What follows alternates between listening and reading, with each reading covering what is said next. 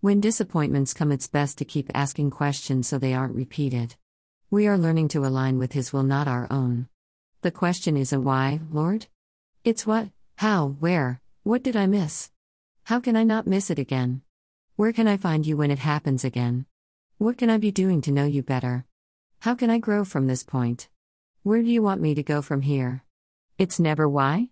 Because why is a prideful response that implies you thought you knew better than God.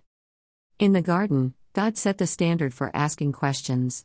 After Eve and Adam got it wrong, He asked first, "Where are you?" So start there.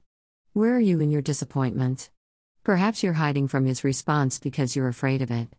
But remember, God is good, so even when we miss it, He is willing to come after us and restore us to joy. He does this latter part by asking us the question why? Why did you do that? What were you thinking?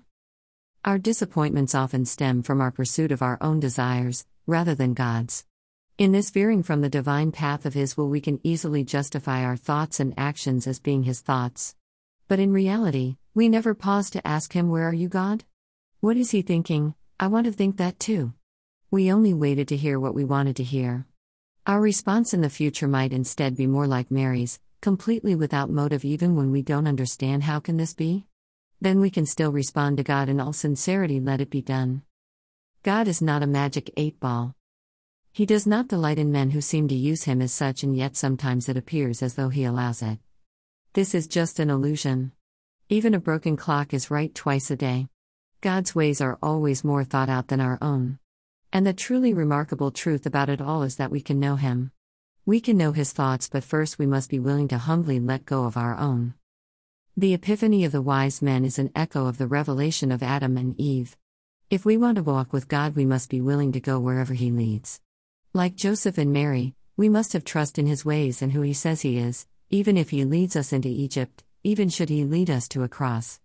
Epiphany in the end is not a single day that comes upon us, but rather a lifetime of journeying into the mind of God. On this day of celebration of the Feast of Epiphany, may Epiphany happen in our hearts as we learn to walk out daily the answer to the question, what is the hope of glory? If you don't know the answer, perhaps it's time to ask, where can I find the answer? Try beginning in the Scriptures, and from there, walk it out.